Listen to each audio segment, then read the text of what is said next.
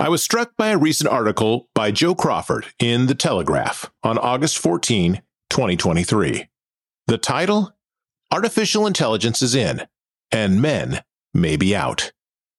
Check out the link below. Because the things that make men men are changing.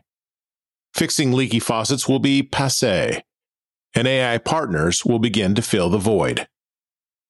All that brawn, sweat, and alpha goodness will be largely taken over by machines and digital accomplices. And this, to be frank, sucks. Fake sugar, synthetic Christmas trees, battery-powered cars needing little to no repair. Let me tell you, being a man is getting harder and harder. We need to be heroes. It is just our bio-wiring.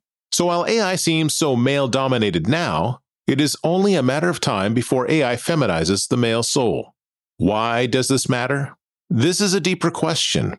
There has to be a recognition that, while this may sound unpopular right now in bluer circles, the fact is that men need to be men. We need to be breadwinners, hold the torch for our families, and lead the way. All while understanding that AI is necessarily an all-gender game. There can be no gender monopoly on AI.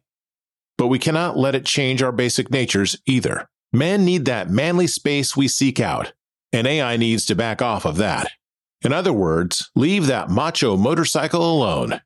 Because if AI threatens that, then men will smash AI with a caveman club.